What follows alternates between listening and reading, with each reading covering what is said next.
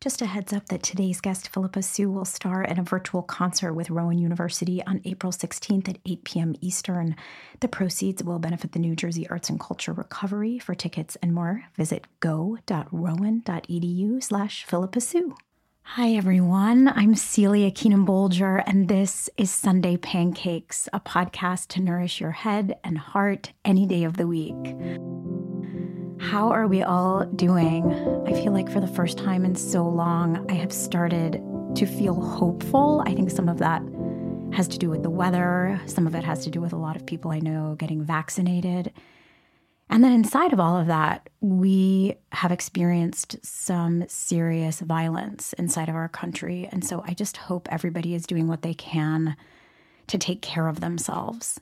I also want to mention that in the conversation this week, we reference being 11 months into the pandemic. And obviously, we're a little outside of a year of that. And we recorded this conversation in March. So I just wanted to give some context for our timing on all of this.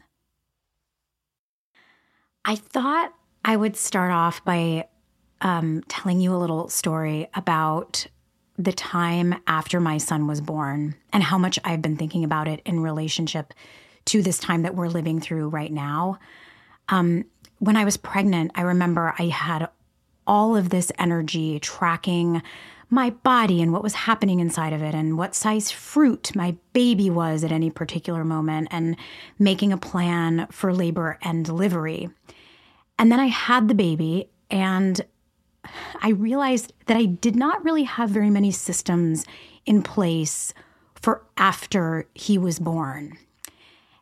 And this has made me think about the beginning of the pandemic when I was feeling sort of organized and I had these structures in place that gave purpose to my day. And then after like 2 months, I was like, I do not have any more tools to keep getting through this. And it strikes me that in both pregnancy and the pandemic, I put all of this energy into making it through a certain amount of time, but that I didn't really have a plan for what to do when that time was up and I had to keep living inside of this new life. And it occurs to me that there was a moment during both of these experiences where I started to realize that I had to create a life inside of the one I had instead of longing for the old one. I remember after William was born, because I was missing my friends so much, John and I started hosting these things called Manchego Sunday, where we would invite a bunch of friends over and eat cheese and drink wine and just talk and catch up. And William would sit in his high chair and eat an avocado or a sweet potato and just stare at all of these grown-ups laughing and sharing and connecting. And obviously, there are no Manchego Sundays right now. I can't wait for them to come back. But I do think inside of this last year, sitting down with my husband and my son for dinner every night has sort of highlighted the fact that this moment is not a pause in my life, that it is my life. And once I was able to sort of wrap my head around that, things got so much easier. I'm really excited to share this conversation with my guest this week because I have wondered how she's been able to navigate these first huge years of her career. And it turns out that it has a lot to do with the investment in connection inside of her personal life. I am so happy to welcome Phillipa Soo. She is best known for starring in the Broadway musical and recent film of Hamilton. She was nominated for a Tony Award for her performance as Eliza Hamilton on Broadway. She starred in the off-Broadway production of Natasha Pierre in The Great Comet of 1812, where I was completely blown away by her spirit and depth and glorious soprano. She's also appeared on Broadway in Amelie and The Parisian Woman, and my 5-year-old really loved her in Over the Moon, which is a Netflix movie that came out this year. She's appeared on film in the Broken Hearts Gallery, Here and Now, and she's going to be in the upcoming miniseries Dope Sick. I first met Phillipa in 2012 when I was hosting a gala for Ars Nova, which is an off-Broadway theater.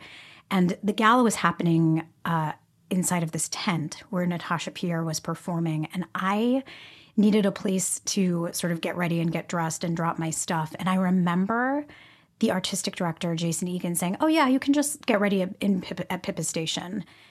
And I thought, that's like not, if it was me, it wouldn't be my favorite thing for someone else to just take over that space. And he was like, no, she won't care. And sure enough, when I met her, she was like, "Please, it's absolutely no problem." And I was so struck by how excited she seemed to be there. I would just say that in general, that has been my experience of her, that she is so grounded and seems to be able to hold a lot of gratitude while also maintaining this strong sense of self. So I am really excited to talk to her about how she is doing all of that. Hi, Pippa. Hi, Celia. Oh my gosh, thank you for that beautiful intro. Come on. Like tearing up thinking about that tent. How much I... Oh my gosh. How many things happened in that tent. How have you been doing in these last 11 months? I've been doing well. I was thinking a lot about, how we were about to record this today, and, what would I say about where I am at today? And like the concept of time kept coming up in my brain. Like, never have I lived in a moment in my life where like time really actually felt slow and vast, and that I had control over how I perceived time. That sometimes, like, in the before, I felt like time was happening to me. Mm-hmm. Like, if I was on a 2-month hiatus from working, time felt so slow. But if I, filled that with like lots of things, time felt really fast. But if I had this job going and then something else came up, like time all of a sudden it felt like time was happening to me. Yes. And now I really feel like I am conducting and carving out what time means to me. So there are days when I'm like, this day is going to be fast, and it is fast because I dictate how fast it's going to be and how productive it's going to be. And then there are days when I'm like, well, this day is going to be slow, and it's like the longest day I've ever had. But it's like my choosing, because, like we're talking about, like I'm the only person aside from, my husband, but like I'm the only person I come in contact with that like is responsible for like how my time is. So I guess maybe that's been like the big revelation. And also I've been having a lot of conversations with people about creativity during this time. And I don't think I'm one of those people that felt like it was flourishing with creativity because I had time to do stuff. I felt like, I guess I felt like this past year was not a time for me exploring my creativity as much as it was just about exploring the world that we're living in. Mm-hmm. And, the realities that we're facing in politics and our own communities. And, I just felt like the creative energy that I had was really like turned into like listening ears on. Uh-huh. I think what you said about time is so wise, because especially when things are very busy, you feel like you can't get off the train, that you're just like, this is my life and this is, it won't be forever, but in this moment I have to just stay on the train and keep going. And then when things, at least I found myself like when things would slow down, I was not able to really sit in it because I just wasn't, like my wiring was like not quite there. Yeah. And I think something that is changing a little bit in me, and that I'm so interested to see like how it shows up on the other side once we've returned to something that resembles, I guess, a new kind of normal, but is, whatever that's going to be. But I wonder, I think that I've undervalued sort of the receiving part of my life, that it's like always output. Mm-hmm. And then I think sometimes I've missed what I was meant to get during the times when there was no output. And that I'm realizing it hasn't always been very comfortable. Yeah. But that in this time that I'm like, oh, there are some messages and some ideas that have always been there, but that I was just deciding I'm not really going to engage with that right now because it either doesn't make me feel that good or I just don't really want to think about that. And that this has definitely been a time to turn some of those things over. Sure. Yeah, to feel ownership over what the universe throws at you. Because we never know. Yeah. We never know, obviously. We've really seen that exemplified the past year. But yeah, to feel like, why do I need the entire world to stop to give myself permission to stop? Like, why am I so like jazzed about the fact that everything is like nobody's going anywhere, nobody's doing anything, and my sense of like FOMO has completely gone away. Yeah, I wonder if our ability to relax diminishes because we get so used to working. And I think especially if you start working right out of college, it makes sense that it might be difficult to be still. Will you talk about what it was like to have all of that success and attention at a young age? And is your relationship to that attention changing as you get older? The cast of Natasha Pierre was just such a well-rounded, interesting group of people.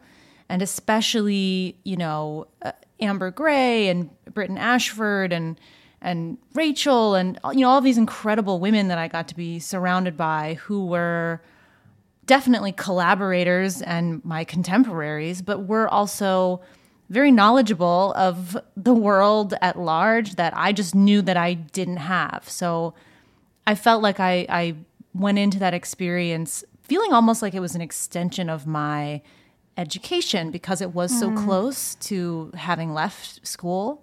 So my brain was still in learning mode.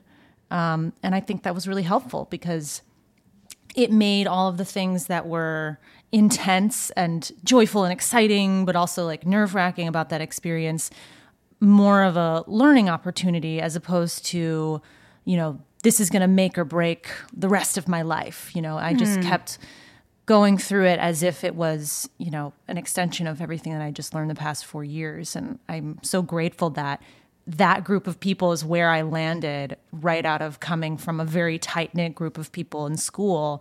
It just felt so nurturing and we really took care of each other.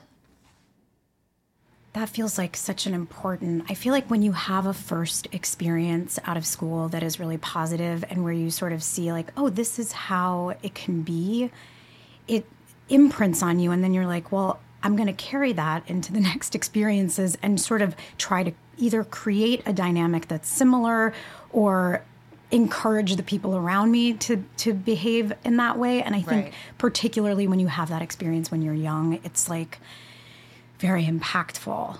In that time with Natasha Pierre, there was all of this joy and success and celebration, and I felt like I was in such a great group of people, but I was very aware of what the flip side could be. And I think my challenge in that moment, even though there was all this success and celebration, and I felt like I had this acknowledgement for all of the hard work that I was doing, and that was very satisfying. I knew that there was going to be a time where that was not going to be so. And so I took it in as much as possible. I tried to be as present as possible. I tried not to have too many expectations.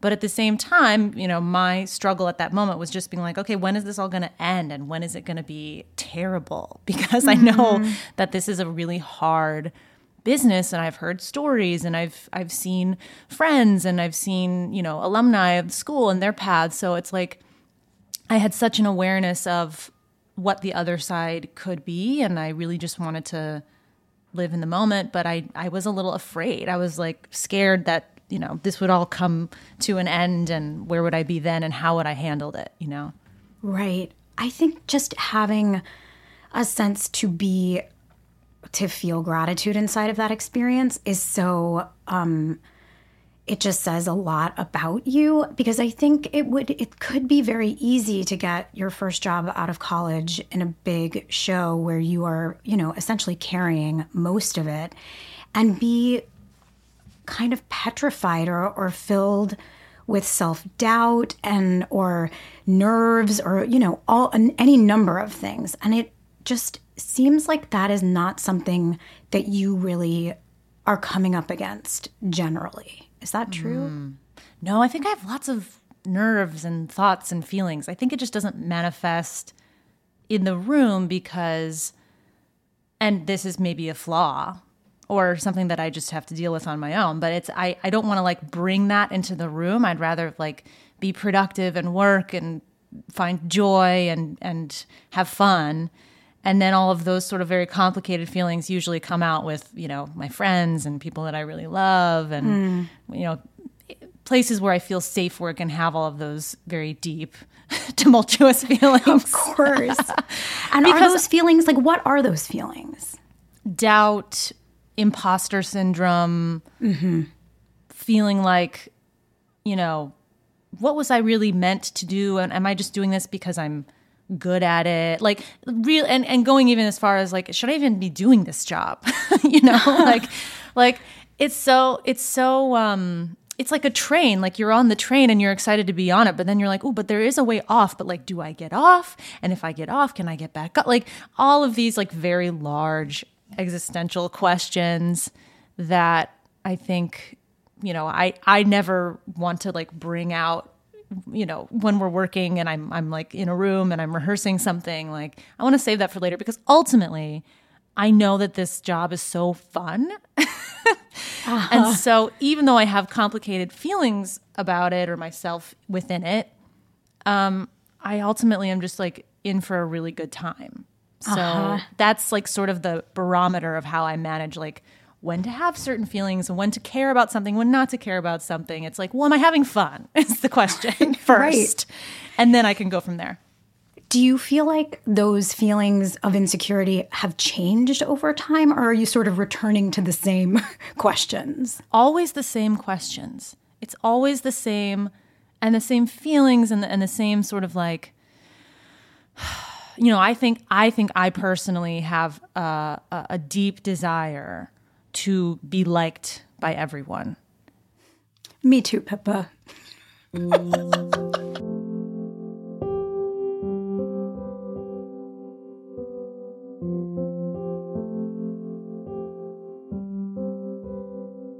I think then going into Hamilton was pretty much right after Natasha Pierre, which was to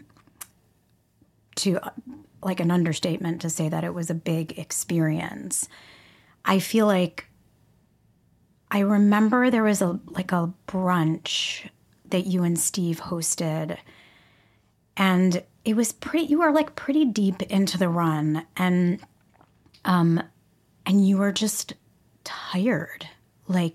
What happens after you've done a show off Broadway and then on Broadway, and you're playing Eliza, who is sort of the heart and emotional center of the piece. And I remember you saying I'm so grateful. I'm so grateful to be there. I really have nothing to complain about, but I am feeling a little bit overwhelmed. And I could relate to that feeling so deeply. And I just wonder what you were, did you feel like you didn't have systems in place to sort of help you navigate that you do now? Or what were you able to do inside of that time when you're just all I should be feeling is gratitude, and instead I'm also feeling other feelings? Well, I think I was very young. I was 24 when I started working, or 23 kind of when I started working on Hamilton. And so I was really coming up to a place in my life where yes, my aspirations and my dreams and my creative integrity and my career and my work life was really important to me. I had been building up to this for years. And here is this huge moment of success, and then realizing wow, I haven't really had a lot of time in my life for life stuff. And that was a really big year for life stuff because I met my husband. Also, that was the same year that my parents got divorced. So like it was a huge year of a lot of big changes personally in my life, as well as this huge career shift. So I think, it's not sustainable, the sort of like, go for your dreams and like keep working until like you fall down. Like it's literally like you're like on, like I said, on this train, you're just like, great, I'm working towards this thing. I went to acting school. I'm living in New York. Like I'm building and building and building. And then you just reach a certain point where you're like, wow, like I need to figure out like what it means to like sustain this because no one taught me that. But that was like the year where I really had to learn all of that. And yeah, I think at that moment during that brunch that you mentioned, like I remember that feeling of just being so excited to be in it, but aware that like my life needed a little bit of replenishing. And so I tried to find ways to do that. And luckily I had such a wonderful fiance, who is now my husband, Steve, at the time, to really just be like, look, like life is important. Like, he was a great sounding board. He really wanted me to have a full, beautiful experience, but at the same time brought his knowledge and his experience to my aid when I needed it. And it was such a beautiful source of support to have at that time. And he was a huge part of how I got through that year and how I managed everything in that time. It makes me think that it's so helpful to have people who verify or validate your experience, because I think sometimes, I don't know, I'm wired in a way that's like, why are you so tired? Or like, why is this hard for you? And then to have somebody that you love say, I see the ways in which you are working and you have every right to be tired. And I'm like really working on being able to do that for myself. But I do think having like friends and your partner say, like, I am also experiencing this with you, and I can see, I can see that this is hard. And I think that's one of the ways, and that having a partner who is, who has some context for what you're going through can be really, really helpful. Yes, that community. And I even remember going to your apartments like a couple Sundays, doing the wine and the cheese. And just feeling like Manchego Sunday. And just thinking like, wow, like this is so necessary. And even now, during the time that we're living in now, I'm like, God, it's so necessary to just be able to gather with your friends and sit around a table, and just have all of your feelings, but at the same time be around other people so you can listen to what they're going through and get your own perspective and like, put your own feelings and struggles like on pause for a little bit. So you can just like open yourself up to someone else and something that's not that. It was just I'm so grateful that you guys did that. It was just so fun and replenishing. I mean, it was totally selfish. And I feel like one of the things, because it like feeds me so much. And I think something that I have really learned in the last 11 months is that I understand myself better in relationship to other people. That like, if I am just experiencing things sort of on my own without not only like my friends' input, but even just like randos on the street or on the subway, like just centering myself in an experience that is in relationship to others, that when that's taken away, I'm like way more of a head case than I ever thought I was, because I am so aware of other people and my effect on other people and wanting to be liked by other people, that I'm always sort of checking in with what everybody else is doing. And I think as I've gotten older, I've actually been able to be healthier in the, like, I'm not doing all of the compare and despair, but that I'm just like able to center myself through other people's experience. And this last year, having that taken away, I just feel like a little island trying to like grab onto anything or any other person's experience other than my own. think that it's so amazing also what happens when the version of yourself or the public facing side of yourself that has always been a performer, like that maybe, shut down for a little bit. But I feel like then you used your powers for good in another public facing way, which was that you were super engaged with the election and with trying to motivate and organize particularly young voters. Yeah. Will you just talk about like how that sort of found its way through you and also what impact it kind of had on you? Right. Well, it became very clear as soon as we understood that Hamilton was going to come out in the summer, and as soon as this widespread worldwide movement for racial justice exploded in around May and right before we were going to launch the film, we all as a cast collectively communicated with each other that we agreed, like, to take Hamilton the musical at its own words, this is not a moment, it's a movement. And we really wanted to use the fact that this beautiful piece of art that we had created and put all of our blood, sweat, and tears into was being now shared with the world. And how are we going to activate it in a way that felt like we could engage with what was happening in the world and be a voice of strength and unity in it. And, we raised a lot of money. We had a lot of great discussions. I feel like we did a great job trying to use the platform for good in those moments. And then that, of course, translated into the fall when the election was revving up and we were like, look, guys, like we have so much influence. And I have to credit, Jeffrey, our producer, and Lynn and Thomas Kale and, the whole team, because they all agreed. They were like, there's a lot of influence here. And so specifically with Hamilton, not only is this piece about our country and what it means to be a modern person living in this country with the history that it has, but also our core audience, they were all like, now like they're like graduating college now.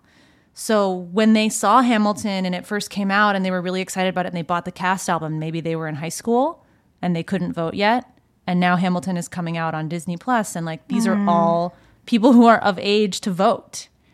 So we were very aware of that demographic and that was our community. And we all knew how we felt about getting out the vote. So why not share that with everybody who wants to know what we're thinking anyway, Yeah. And we were super excited to engage with all of the young people that we did. And it just felt like not just the right time and place, but like we were meant to be doing that in that time. Like that was like a perfect moment in time where what we did back then on the stage could have as much or more impact now that it was out of our hands and, accessible to everybody in the world. It just felt like, yeah, this makes sense. And yeah, in some ways it's like that moment actually met the movement. Did you grow up with like a political family? I want to say no. I think we were a family of morals and integrity, and I think like there was an expectation there of like how will you contribute to society? Mm-hmm. That was like a question, not exactly in those words, but it was posed many times, like, like what do you want to be when you grow up? Sure, that was a question that was asked. But then it was also like, and how are you going to get there? What are you going to do to make sure that happens? Those conversations happened a lot. And I think that because my father is a doctor and my mom, she spent a lot of her life working in the theater. So I had this perception of like, okay, like there's a lot of different routes that you can go in order to contribute to society. So whatever makes you happiest and whatever you feel like you can do well, go for that first and then see where you end up. But I don't think we were very political. I don't really think we were talking a lot about, what was happening overseas. And I certainly think because I come from a multi-racial household that we already had conversations that were inherently political because, there was this awareness that I had two aspects of my identity that I was constantly looking at and analyzing and two different kinds of families that I was spending my Christmases and holidays with that were very, very different from each other, but had similarities. How so? How are they different? Well, my dad's family, my dad's, he and his sisters, they are first generation. So his parents came from China back in the 40s, late 40s, and met in the 50s. And, I have a very large extended Chinese family and we would spend a lot of time with them. But, it's very different than being with my mom's family from Southern Illinois, which is an all-white family living in a very small town, coming from a small town of 600 people, and going down, visiting them, driving down, downstate and visiting them and spending summers like fishing and, swinging in the hayloft in the barn and feeding cows, like really like truly like people who like spent their lives like working and being outside and working the land and getting to know that part of my family as well. And so I guess for myself, I would just put it together in my brain like, oh, different people live in different ways. And what did it mean for my grandparents to come here? That was already a political conversation in and of itself because they were fleeing from China at the time to seek, a better life or to seek an education in America. And so that's sort of how we got into our politics really was through like the genealogy of our family.